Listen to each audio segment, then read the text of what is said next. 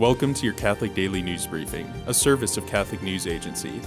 Listen on your smart speaker or wherever you get podcasts. The Vatican announced Thursday that Pope Francis has appointed a personal healthcare assistant. Pope Francis has selected Massimiliano Strapetti, a Vatican nurse whom the Pope has credited with saving his life, to provide additional assistance as the 85-year-old Pope faces mobility problems. "A nurse, a man with a lot of experience, saved my life," Pope Francis told Spanish Cope Radio after his colon surgery last summer. Strapetti advised Pope Francis to undergo tests after he had his first flare-up of diverticulitis in February 2021, according to La Repubblica.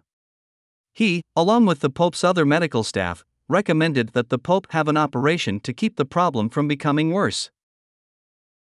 Pope Francis has asked the Catholic Church to pray for small businesses during the month of August.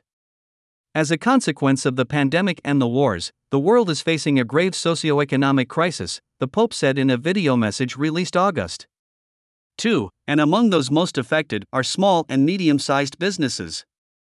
With courage, with effort, with sacrifice, they invest in life, creating well-being, opportunities, and work, Pope Francis said. Let us pray for small and medium-sized businesses, hard hit by the economic and social crisis, so that they may find ways to continue operating and serving their communities, he concluded.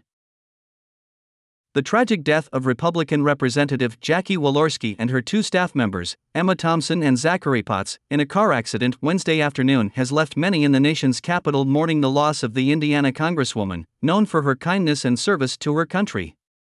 Walorski leaves behind a legacy of devotion to the unborn, evident in both her record as a lawmaker and personal efforts to help the most vulnerable. Walorski had a strong pro-life voting record, receiving an A+ rating from Susan B. Anthony Pro-Life America. She consistently opposed attempts to spend federal money on abortions both at home and abroad and sought to protect the conscience rights of healthcare providers.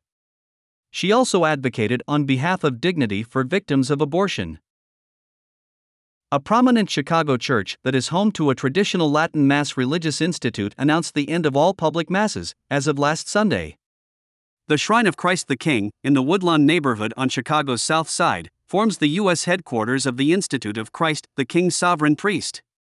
The Institute is a society of apostolic life that celebrates the traditional form of the Roman Rite, also known as the traditional Latin Mass. Among the guidelines of the Archdiocese of Chicago are a prohibition of the celebration of traditional Latin Masses on the first Sunday of every month, Christmas, the Triduum, Easter Sunday, and Pentecost.